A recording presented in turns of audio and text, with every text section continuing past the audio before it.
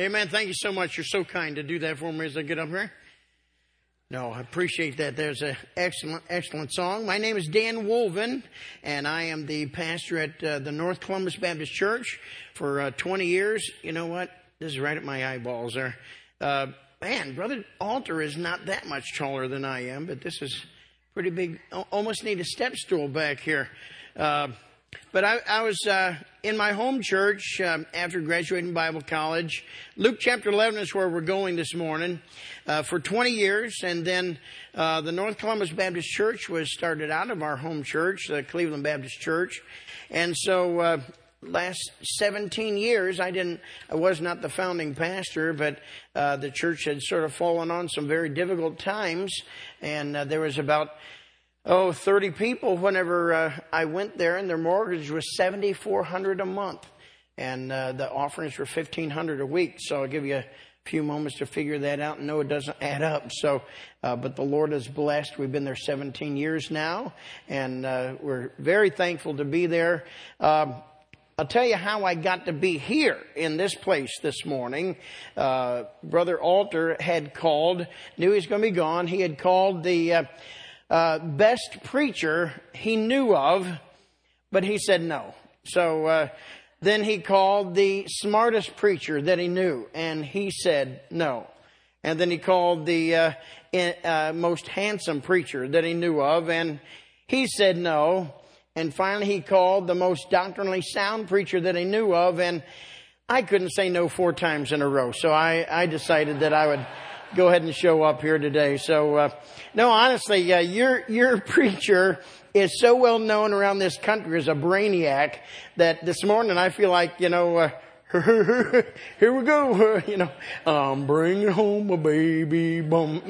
That's the way I feel. But I do like talking to your pastor, and I like, the dialogue and things. He always makes you think. So, the different thing about me, I always make you sleep. So, I guess that'll be a little bit different for you here this morning. So, 10:30 church. It must wreak havoc on the restaurants around here in Sydney, because, most restaurants on Sunday, they know the first people in are the people that, the Methodists and the Presbyterians, they're the first ones in for lunch. And then around 12:30, 1 o'clock, the Baptists wind up coming in, and they don't have to worry about the Charismatics showing up till about 3 in the afternoon. So that's the way they sort of, plan their day and things. But, I enjoy it. It's awesome. Now tonight, I'm going to turn on, this is a dangerous place. Let me tell you, I'm starting my timer. 1 hour and 14 minutes. All right. So, no, it's not that. 1 hour and 13 minutes. But no clocks around here. So, that's a dangerous thing for the preacher. But then again, you don't have to break your neck, wondering when is he going to be done looking around. So Luke chapter 11 is where we're going to go tonight at 5 o'clock. Planning on, just talking. I have a lesson or talking points here tonight. About 3 years ago, I wound up, the Lord directed us to start Awake America, Ohio. Your pastor has been to the Capital Connection in Washington, D.C., and so we do pretty much the same thing like that in Ohio. And so far we have really, it's been a great blessing. We've been able to pray with and minister to over 200 different legislators. We've been included on bills, about 14 different bills. We just the impact that we've had. And I'm only down there like one morning or one day a week. Really taking my day off and wind up going down to Columbus. For me, it's only 20 minutes away, the State House from our church. And so, but our desire, our impetus of doing that is to try to engage.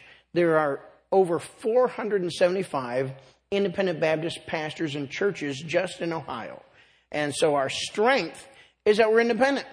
And our weakness is we're independent. We have no network. So for 3 years, been building an informational network. We're right about 325 of those churches that we're interacting with and emailing the pastors and have their contact. And there's communication going back and forth. And so our desire, what we're trying to do, is get independent Baptist pastors and churches to establish relationships with their legislators. Rather than one person going down and speaking on everybody's behalf. Our input is that we want all of the pastors and all of the churches involved.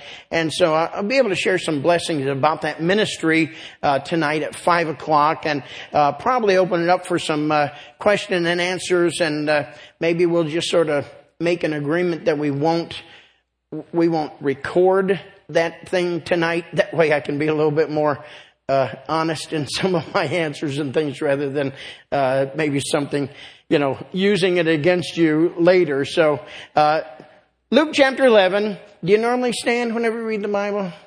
Let's go ahead and do that this morning. Luke chapter 11 and verse number 14. Luke chapter 11 and verse number 14. And he was casting out a devil, and it was dumb. And it came to pass, when the devil was gone out, the dumb spake, and the people wondered. But some of them said, he casted out devils through Beelzebub, the chief of the devils. And others, tempting him, sought of him a sign from heaven. But he, knowing their thoughts, said unto them, every kingdom divided against itself is brought to desolation, and a house divided against a house falleth. If Satan also be divided against himself, how shall his kingdom stand? Because ye say that I cast out devils through Beelzebub, and if I by Beelzebub cast out devils, by whom do your sons cast them out? Therefore shall they be your judges. But if I with the finger of God cast out devils, no doubt the kingdom of God has come upon you. When a strong man armed keepeth his palace, his goods are in peace. But when a stronger than he shall come upon him and overcome him, he taketh from him all his armor wherein he trusted, and divideth his spoils. He that is not with me is against me, and he that gathereth not with me scattereth. And if you could turn over to 1 John chapter 5. This is a linking passage this morning. 1 John chapter 5 and verse number 1. Whosoever believeth that Jesus is the Christ is born of God, and every one that loveth him that begat loveth him also that is begotten of him. By this we know that we love the children of God, when we love God and keep his commandments. For this is the love of God, that we keep his commandments, and his commandments are not grievous. For whatsoever is born of God overcometh the world, and this is the victory that overcometh the world, even our faith. Who is he that overcometh the world? But he that believeth that Jesus is the Son of God. Heavenly Father, we come before you this morning, and we stop to pray, to ask your blessing upon this scripture, not because it's just habit, but Lord, because we need this. Lord, I know these good folks did not come to hear me today. They came to hear from you.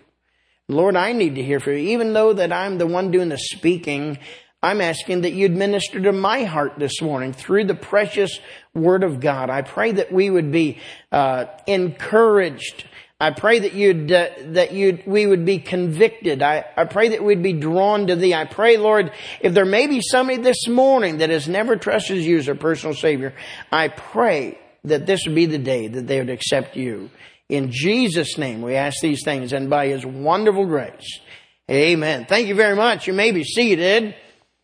Faith is the victory. The key of this message and the points of this message is verse 21 and 22 out of Luke 11. When a strong man armed keepeth his palace, his goods are in peace. But when a stronger than he shall come upon him and overcome him, he taketh from him all his armor wherein he trusted, and divideth his spoils. I want you to think about the conflict and how this is a great illustration this morning. There is a great conflict, and we know what it is whenever two nations are battling against each other. When there's a strife and conflict between one nation and another nation. And in saying this, I'm not trying to be political this morning, but it's very evident all through history that every nation has their boundaries. Every nation has their borders. The Bible in the Old Testament uses the word. And if you remember Nebuchadnezzar, whenever he came in and destroyed Jerusalem, he had taken back the people into bondage in Babylon. And the Bible talks about that he has a dominion. His dominion would stretch across the world, but there were still limits to that dominion. And I really want to get that in your head this morning, because we think sometimes about this border, this dominion, this area. I think there's a great blessing for us here this morning. If you really sort of apply yourself at the beginning and pay attention, I think you'll get the blessing later on in the message. But Nebuchadnezzar had his region. He had his limits of his border. They went so far. They were great. They were vast. He was basically the first world ruler. Now, did he stretch into South America and North America? Obviously, we know that he did not. But by all historical accounts, basically, he was the first ruler of the world. And so a great dominion, a strong dominion, a great strength.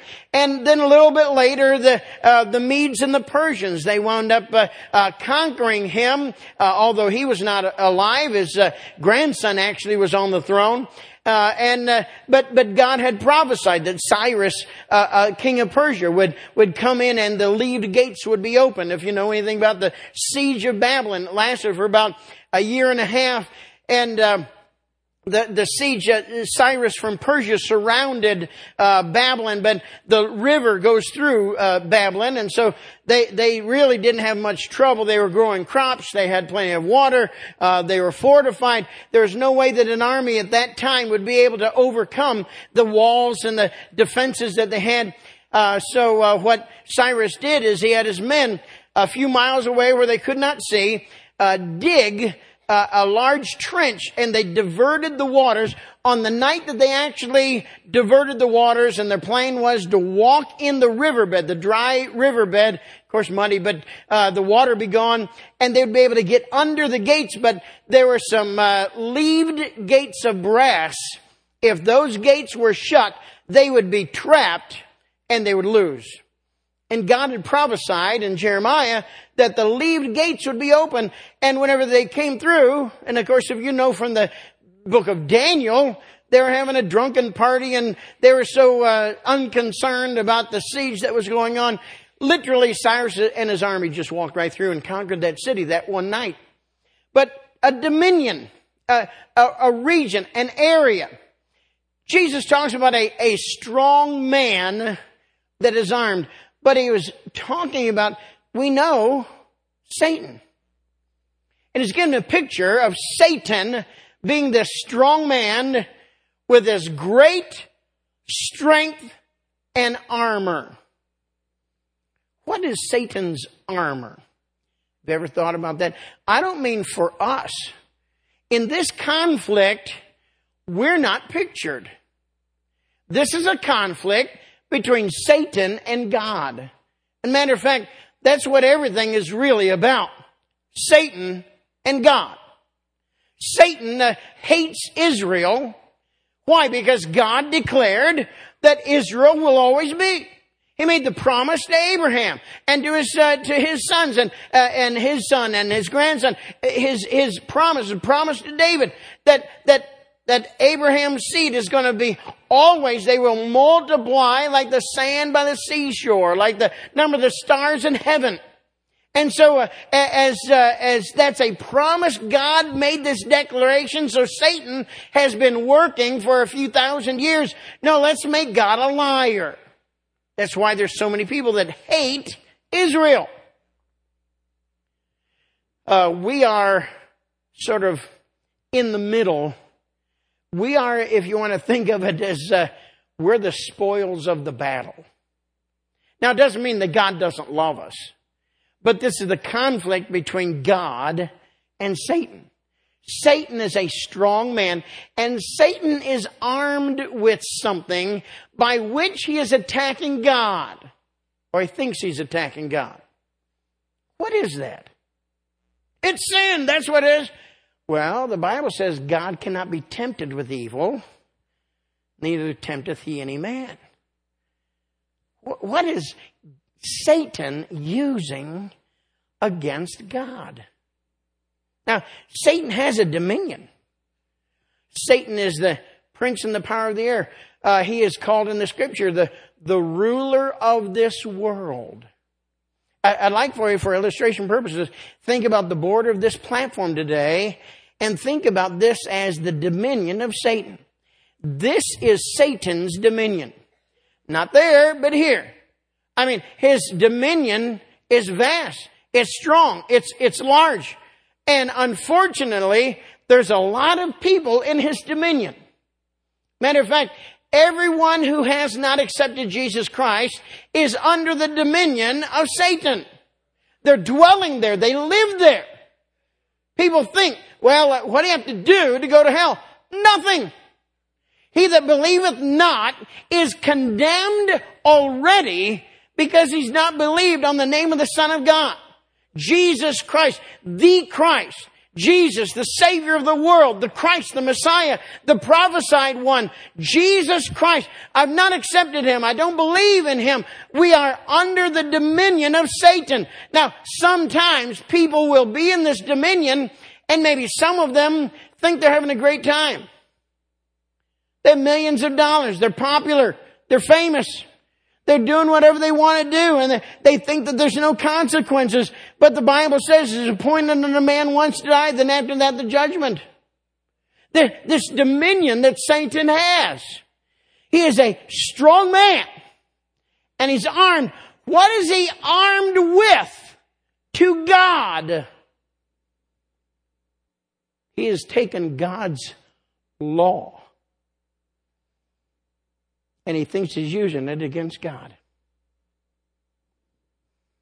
Satan understands enough about the law of God to say, all those people you created, they've done wrong things. They're mine. They can't be yours. They're mine. I have them. They're under my control. They're under my dominion. As long as they stay in my dominion, then they're going to wind up going to hell. And by the way, Satan is such a wicked, vile taskmaster. If you became a Satanist, if you became a Satan worshiper, and you dedicated your entire life, 40, 50, 60, 70, 80 years, whatever it may be, and you dedicated it to Satan, when you died, he'd laugh at you when you're in hell burning. Wicked. The embodiment of evil. But this is his dominion. However, whenever it talks about the palace, I want you to think of this building as God's dominion. This building encompasses this platform. God's dominion is greater than Satan's dominion. Satan is a ruler of this world. Satan is the prince and the power of the air. Satan is concerned with what's going on in the world. But God's dominion, it extends way past the earth. It extends way past the sky. It extends way past all of the galaxies. And it goes into the heaven of heavens. God's dominion is much greater than Satan's dominion. And God's dominion encompasses Satan's dominion. So, we know the Bible says that God created the earth and the fullness thereof. It belongs to God. Satan has his dominion only while he's using his weapon against God. God, you gave a law, and men have broken that law. Therefore, they're mine and not yours. We don't like being told you can't. I was, I think maybe about 3 or 4 years in the ministry, and a member of our church in Cleveland said, can you go visit my nephew? He was in a car accident. Motorcycle accident. It broke his leg really severely, had surgery on his leg. Can you go visit him? He's unsaved. So I went walking in the room, and I started talking to this young man. I was in my 20s. He was in his 20s. And so I started talking to him about the Bible, and I started talking to him about the Bible says that we've all sinned. He said, "Hey, hold it right there. Here's what I believe. I believe what's right for some people may be wrong for other people. I believe it's up to everybody to decide for themselves what's right and what's wrong. So whenever you're talking about sin, and God's laws, that's not for me. It may be wrong to you, but it's right to me." So that's what I think. So I closed my New Testament, put it in my jacket pocket. I said, "Oh, okay. I understand." And so I said, "How tall are you?" He said, "Well, like all tall people," he was egotistical, "Oh, I'm 6'2". I said, "Well, that's awesome. I'm 6'2" also." Now, I'm standing up. He's laying down in his hospital bed, and we're looking eye to eye. So, he's looking at me. "You're 6'2". I said, "Yeah, I think everybody has a right to decide how tall they want to be in life." I went, "Get out of here." I said, "No, I want to be 6'2". To me, I'm 6'2". You know what? I'm 6'2". For me, I'm 6'2". He didn't get what I was trying to say. He said, "You can't be 6'2". Literally, I'm not lying. He took his leg out of traction and stood on his good leg and said, "Come and stand by me." Of course, he's here, and I hit my chin on his belt buckle, and he's going, "See, look at that. Yeah, I'm 6'2". You're not 6'2". I said, for me, I'm 6'2". I think every one of us has a right to decide how tall that we are, how tall we want to be. And I'm going to make a public declaration. I am 6'2". And he laid back down, put his leg back in the hanger there, and he said, "That's ridiculous. There's got to be a ruler or a tape measure or something around here." And I went, "Oh, you mean you would use a standard of measurement that does not change and measure me against that? No, you're going to find out that I am going to fall short of 6'2", and 6 foot, and 5'10", and 5'8", and so on and so on and so on. You must be this tall to preach at Grace Baptist Church, Sydney. If you're gonna hold me up to a perfect, unchangeable measure, I'm not 6'2". And I said, "Listen, sir, God's word is a perfect, unchangeable measurement. Whether you want to say, well, it's right for me and wrong for you, God says, here's what's right and here's what's wrong." And when the Bible says, "For all have sinned and come short of the glory of God," that's my expertise in coming short. I understand that more than anything else. That we have all fallen short of God's measurement of perfection. You had me stand next to you. How are you going to look standing next to Jesus Christ? You said, let's find a tape measure or something. How are you going to look compared to God's word? And this, strange as it sounds, this is the weapon. This is that leverage. This is what Satan is using against God. Satan's using God's perfect word against God for the souls of man. They've broken your law. Either they've got to go to hell, or you're going to have to break your word. But I'm glad that Jesus is stronger than Satan.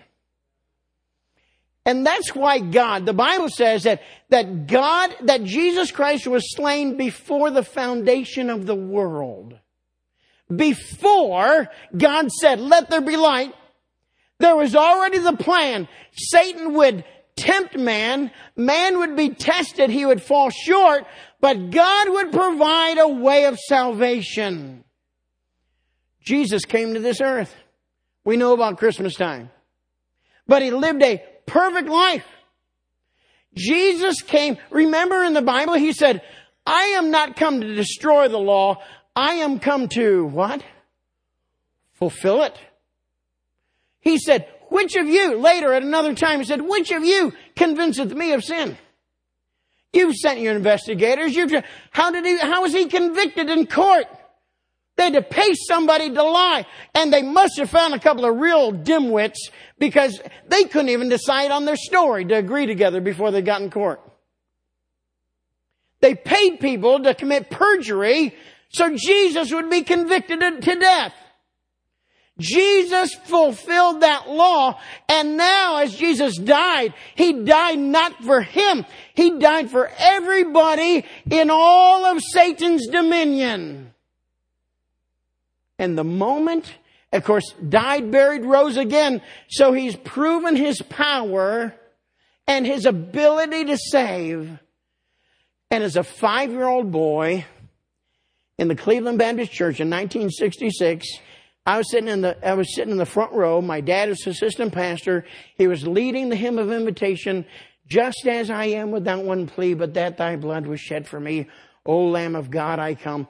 And as a 5-year-old boy, I knew the song by heart. I'm just swinging my arms and singing the hymn of invitation. Suddenly, I was convicted. I knew that everyone had sinned, but that Sunday morning I realized I'd sinned.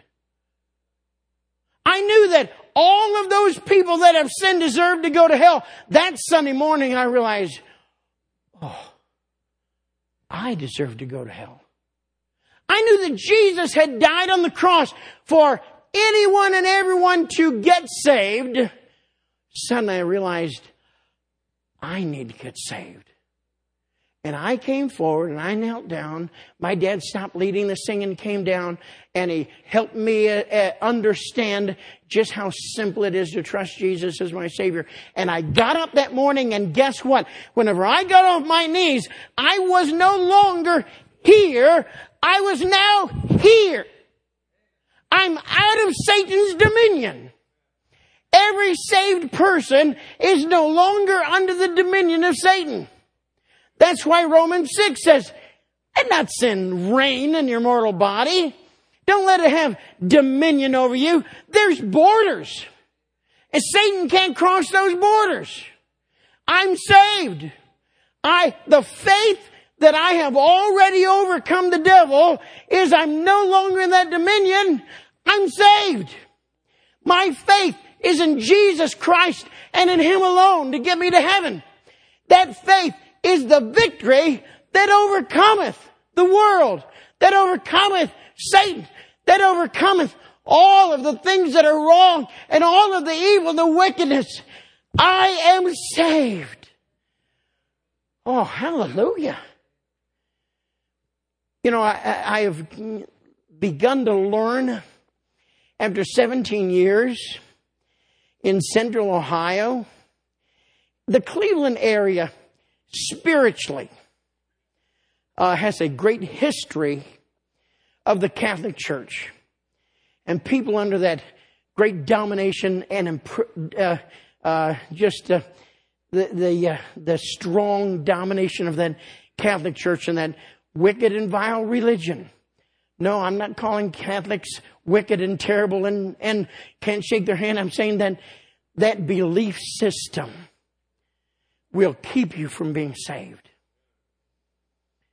And I'm finding out that in the spiritual background of Central Ohio has to deal with a lot of Church of Christ and charismatic and some Seventh-day Adventist background to where a lot of people have the struggle, am I sure that I'm still saved?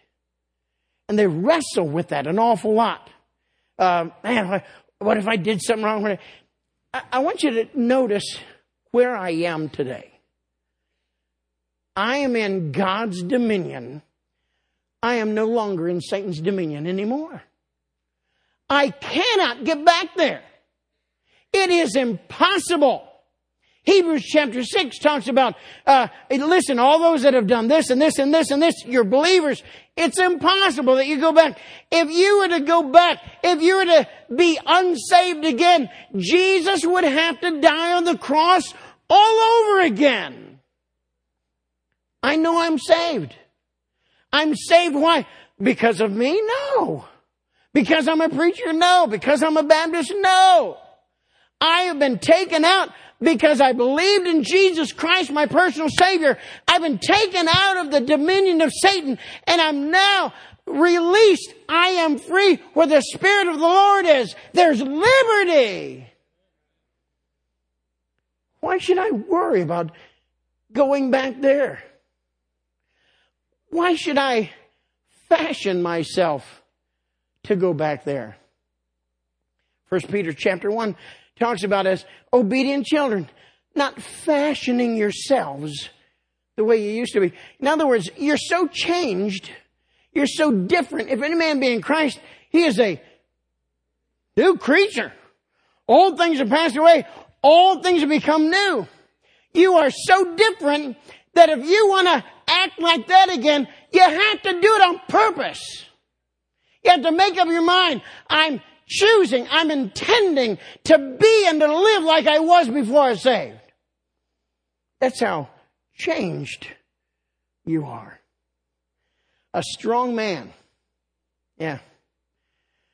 I don't think of Satan as though, I can wrap around my little finger. Man, that's foolish. I need to run to the Lord, then resist the devil. By God's strength. By God's grace. Now, this is why this picture, I'm praying this picture will stay in your mind, because this picture answers so many different questions in the Bible. I could not serve the Lord there. I can serve the Lord now. I could not please the Lord there. I have the opportunity to please the Lord now. I was an unsaved person. I'm saved. Death, life. Such a picture opens up for the opportunities that we have. You know what I get to do? I now have the ability and the opportunity to work for the Lord. There were times, I'm a grandparent now, but there were times when my boys were toddler, 3, 4, maybe 5 before they're in kindergarten. Sometimes I'd go home for lunch. And if I knew I was going to be doing something, maybe on the buses or in the garage or, something sort of, fixing something. Now, I am not illogical. I'm a logical thinker. I'm not a mechanical thinker. There's people in here, maybe you never went past 6th grade or never went past 8th grade, but you could take an engine apart, put it back together. I knew a guy that took an engine apart, put it back together for fun. Man, I have a tough time finding all the lug nuts whenever I change my tires. I can go through. My wife, we just sold our 4-bedroom house and we moved in an apartment, 2-bedroom apartment, and we're, going to stay there for a year or so, decide what we want to do and where we want to go. But so, my wife, we sold everything, just about everything, and gave it all away. So my wife said, hey, I found a couple of pieces of furniture at Big Lots. But of course you got to put it together. I said, oh, okay. So I went and we picked it up, brought it back. And then my wife says, now, all the reviews on the internet said it takes between 4 to 5 hours to put the thing together. 4 to 5 hours. So for me, that means it's 8 hours, to wind up putting these pieces of but you got to, it's like I became Amish, had to handcraft it from the ground up. But this is not my dominion anymore. There were times whenever I would show up at Cleveland Baptist, if I was carrying around a hammer or a tool, people go, oh no, Dan's got tools in his hand. We're going to have to fix something after he's done. But there were times whenever I'd say, hey boys, come with me. And I just want to spend time with them when they're little. And I said, let's go do work for God. All right. Hey, Mom, I'm going with Dad back to church today. We're going to go do work for God. And we'd go in the office and they're carrying a hammer or something, Oh, my, what are you doing today? I'm working for God today. There were times that we would paint at the house. All right, boys, you got to paint the back of the garage. Nobody will ever see it. There was more paint on themselves. I'm talking, man, one of them was like 3, 3 and it would be 5 or 6 and then about 8. It wasn't like they did a great job. And to tell you the truth, I had to go back and fix most of the stuff that they did. But they were thrilled. Hey, we're working with Dad today. Wow. You boys, I'd say, hey, the Bible says, if you do not work, you do not eat. That's a good lesson to learn. I'm hungry. Let's go do some work so we can eat. They'd come in the house. Hey, Mom, we were working with Dad. We're hungry men. 3-year-old, 4-year-old. And we look at that and go, oh, and that's nice. They're good memories. And honestly, the Bible says some plant, some water, but God gives the increase. There's a lot of times we act like spiritual toddlers. Well, yeah, I went over and preached this revival and about 12 people got saved. And God's looking down and going, oh, isn't that cute? I'm the one who did it. Yeah, you need to go out soul winning. I was out soul winning the other day and I got to lead somebody to the Lord. And God looks down and says, oh, that is so nice. I did it. I called the person and I gave him the ability. I worked through him to even give them the message. God looks down and says, that's nice. God doesn't like it whenever we start taking the credit for it. But because we're there and not here, we can serve the Lord. What a difference in our life. Faith is the victory that overcometh the world. This hasn't gone off yet. Oh, I got 11 minutes yet. Okay. Now, think of what is going on in this world in this picture of dominion. Dominion, area of authority. Remember, Jesus said, all power is given unto me in heaven and earth. Go ye therefore. I am giving you this ability. I am giving you this command. Not only does dominion talk about borders and limits, but dominion in the scripture is also talking about strength and might. There are people here that are thinking unscripturally about, oh, man, I can't live a Christian life.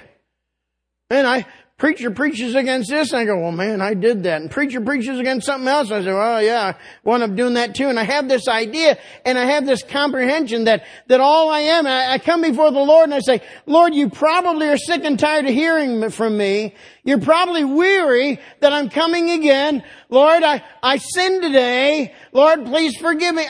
You know what? God probably is so weary of hearing from me that He doesn't want to hear from me anymore, because all I'm doing is confessing my sins. That's what the Bible says. If we confess our sins, He is faithful. That's an encouragement. Never one time have we come before the Lord and said, please forgive me. And God has said, oh my goodness, I'm so sick of hearing this. God is faithful. He enjoys. Even in the Old Testament, God said, listen, whenever He announced as He was going to come in and see Moses, although Moses couldn't see Him face to face, the Bible says that any human being, if they stood face to face with God and all His glory, would basically be vaporized. So He walked by, and you've seen a ship or a boat, motorboat, the wake that follows on the water. If you didn't see the boat, you can tell there was a boat that passed by because of the wake that's left on the water. And that's what God did with His glory. He passed by, and Moses got to see the after effects of God's glory. And God, when He announced about Himself, He said, I want the world to know I am a God who delights in forgiving sin. God loves to forgive sin. Kareem Abdul-Jabbar played 20 seasons in the NBA. He played in 2 cities, same team. Milwaukee Lakers, Los Angeles Lakers. I know there's some probably young people going, Milwaukee Lakers? Kareem Abdul-Jabbar spent his entire career playing for one team. Kareem Abdul-Jabbar is in the Hall of Fame. You know one of the statistics that is credited to him? That's why I had to grab my iPad here. Does anybody here know what Kareem Abdul-Jabbar is most remembered for? Just shout it out if you're old like me. Most points scored in his career? Saw somebody back there. He took an old-fashioned basketball move called the hook shot and elevated it more to an art form called the sky hook. 7'2", jumping, arms extended. He's higher than the hoop. Flick it. Nobody's blocking it. It's going to be on his way down. It's going to be goaltending if they do block it. He was known for the sky hook. However, you know what one record that he does have? He has committed the most personal fouls in NBA history, 4,657 fouls. 4,657 personal fouls in his NBA career. Now, would you think Kareem Abdul-Jabbar, if he was interviewed by someone today, would say, Kareem, what do you think about your career? And he put the mic in his face. And Kareem would go, I'm just a fouler. 20 seasons. I committed the most fouls than anybody else. I'm just a fouler. I don't know why you're interviewing me. I fouled every game. I fouled out some games. I'm just a fouler. You shouldn't remember me. When he was inducted in the Hall of Fame in May, I think in 95, he didn't get up there and go, grab that microphone. I can't do it. Grab the microphone, make it go straight up. I'm rescinding my offer to be in the NBA Hall of Fame because I committed the most fouls in the whole history. You look and go, hey, you were the MVP of the league 6 times. You're a 6-time national champion. You won the scoring title twice in your career. You're the MVP of the championship game 2 times in your career. You're a 19-time All-Star. What's your problem? How come you're just worried about the fouls that you committed? And by the way, it was like 3 fouls a game average out of 20 seasons. Man, what's his problem? And I think that's a good question to ask us. I've talked to a lot of believers. They're saved. They're in this dominion here. They're no longer in that dominion there. And they'll go, I can't teach Sunday school. I can't be a soul winner. I can't be an usher. All I do is sin. I don't think there's a day gone by that I haven't sinned. And we're looking at the wrong thing. Yeah, we sin. We got this body of flesh. Our body is the problem. You think I'm short now? I've grown 6 inches since college. But it's been around the waist. Yeah, our body's a problem. We've got to deal with it all of the time. But if you focus on your victories, one victory that you already have, every believer has in common, we have the victory over Satan's dominion because we believed in Jesus Christ. And there are so many believers that they're not serving God. They're saying, I can't go forward because they're concentrating on the fouls that they've committed in life rather than the victories that God has given. I'm not minimizing. I'm not saying go out and do whatever you want because then you go to pray and say, Lord, I'm sorry. But what I am saying is how silly and foolish and wasteful it is to spend our time in this dominion when we're out of that dominion, just basically thinking of all the things we can't do instead of what God has done and what we can do. How about you this morning? It's good to be humble. It's proper and scriptural that we're not taking credit for anything that God has done in our life. But I'm telling you, serving the Lord is an adventure. I don't just mean full-time service. I don't just mean being a missionary. I'm talking about being a Christian. Serving the Lord is an adventure. We've got young people here all throughout the room. Man, I know I heard it for so many times in my life. Well, I always told God I'd never be a missionary to Africa, and then He called me to be a missionary to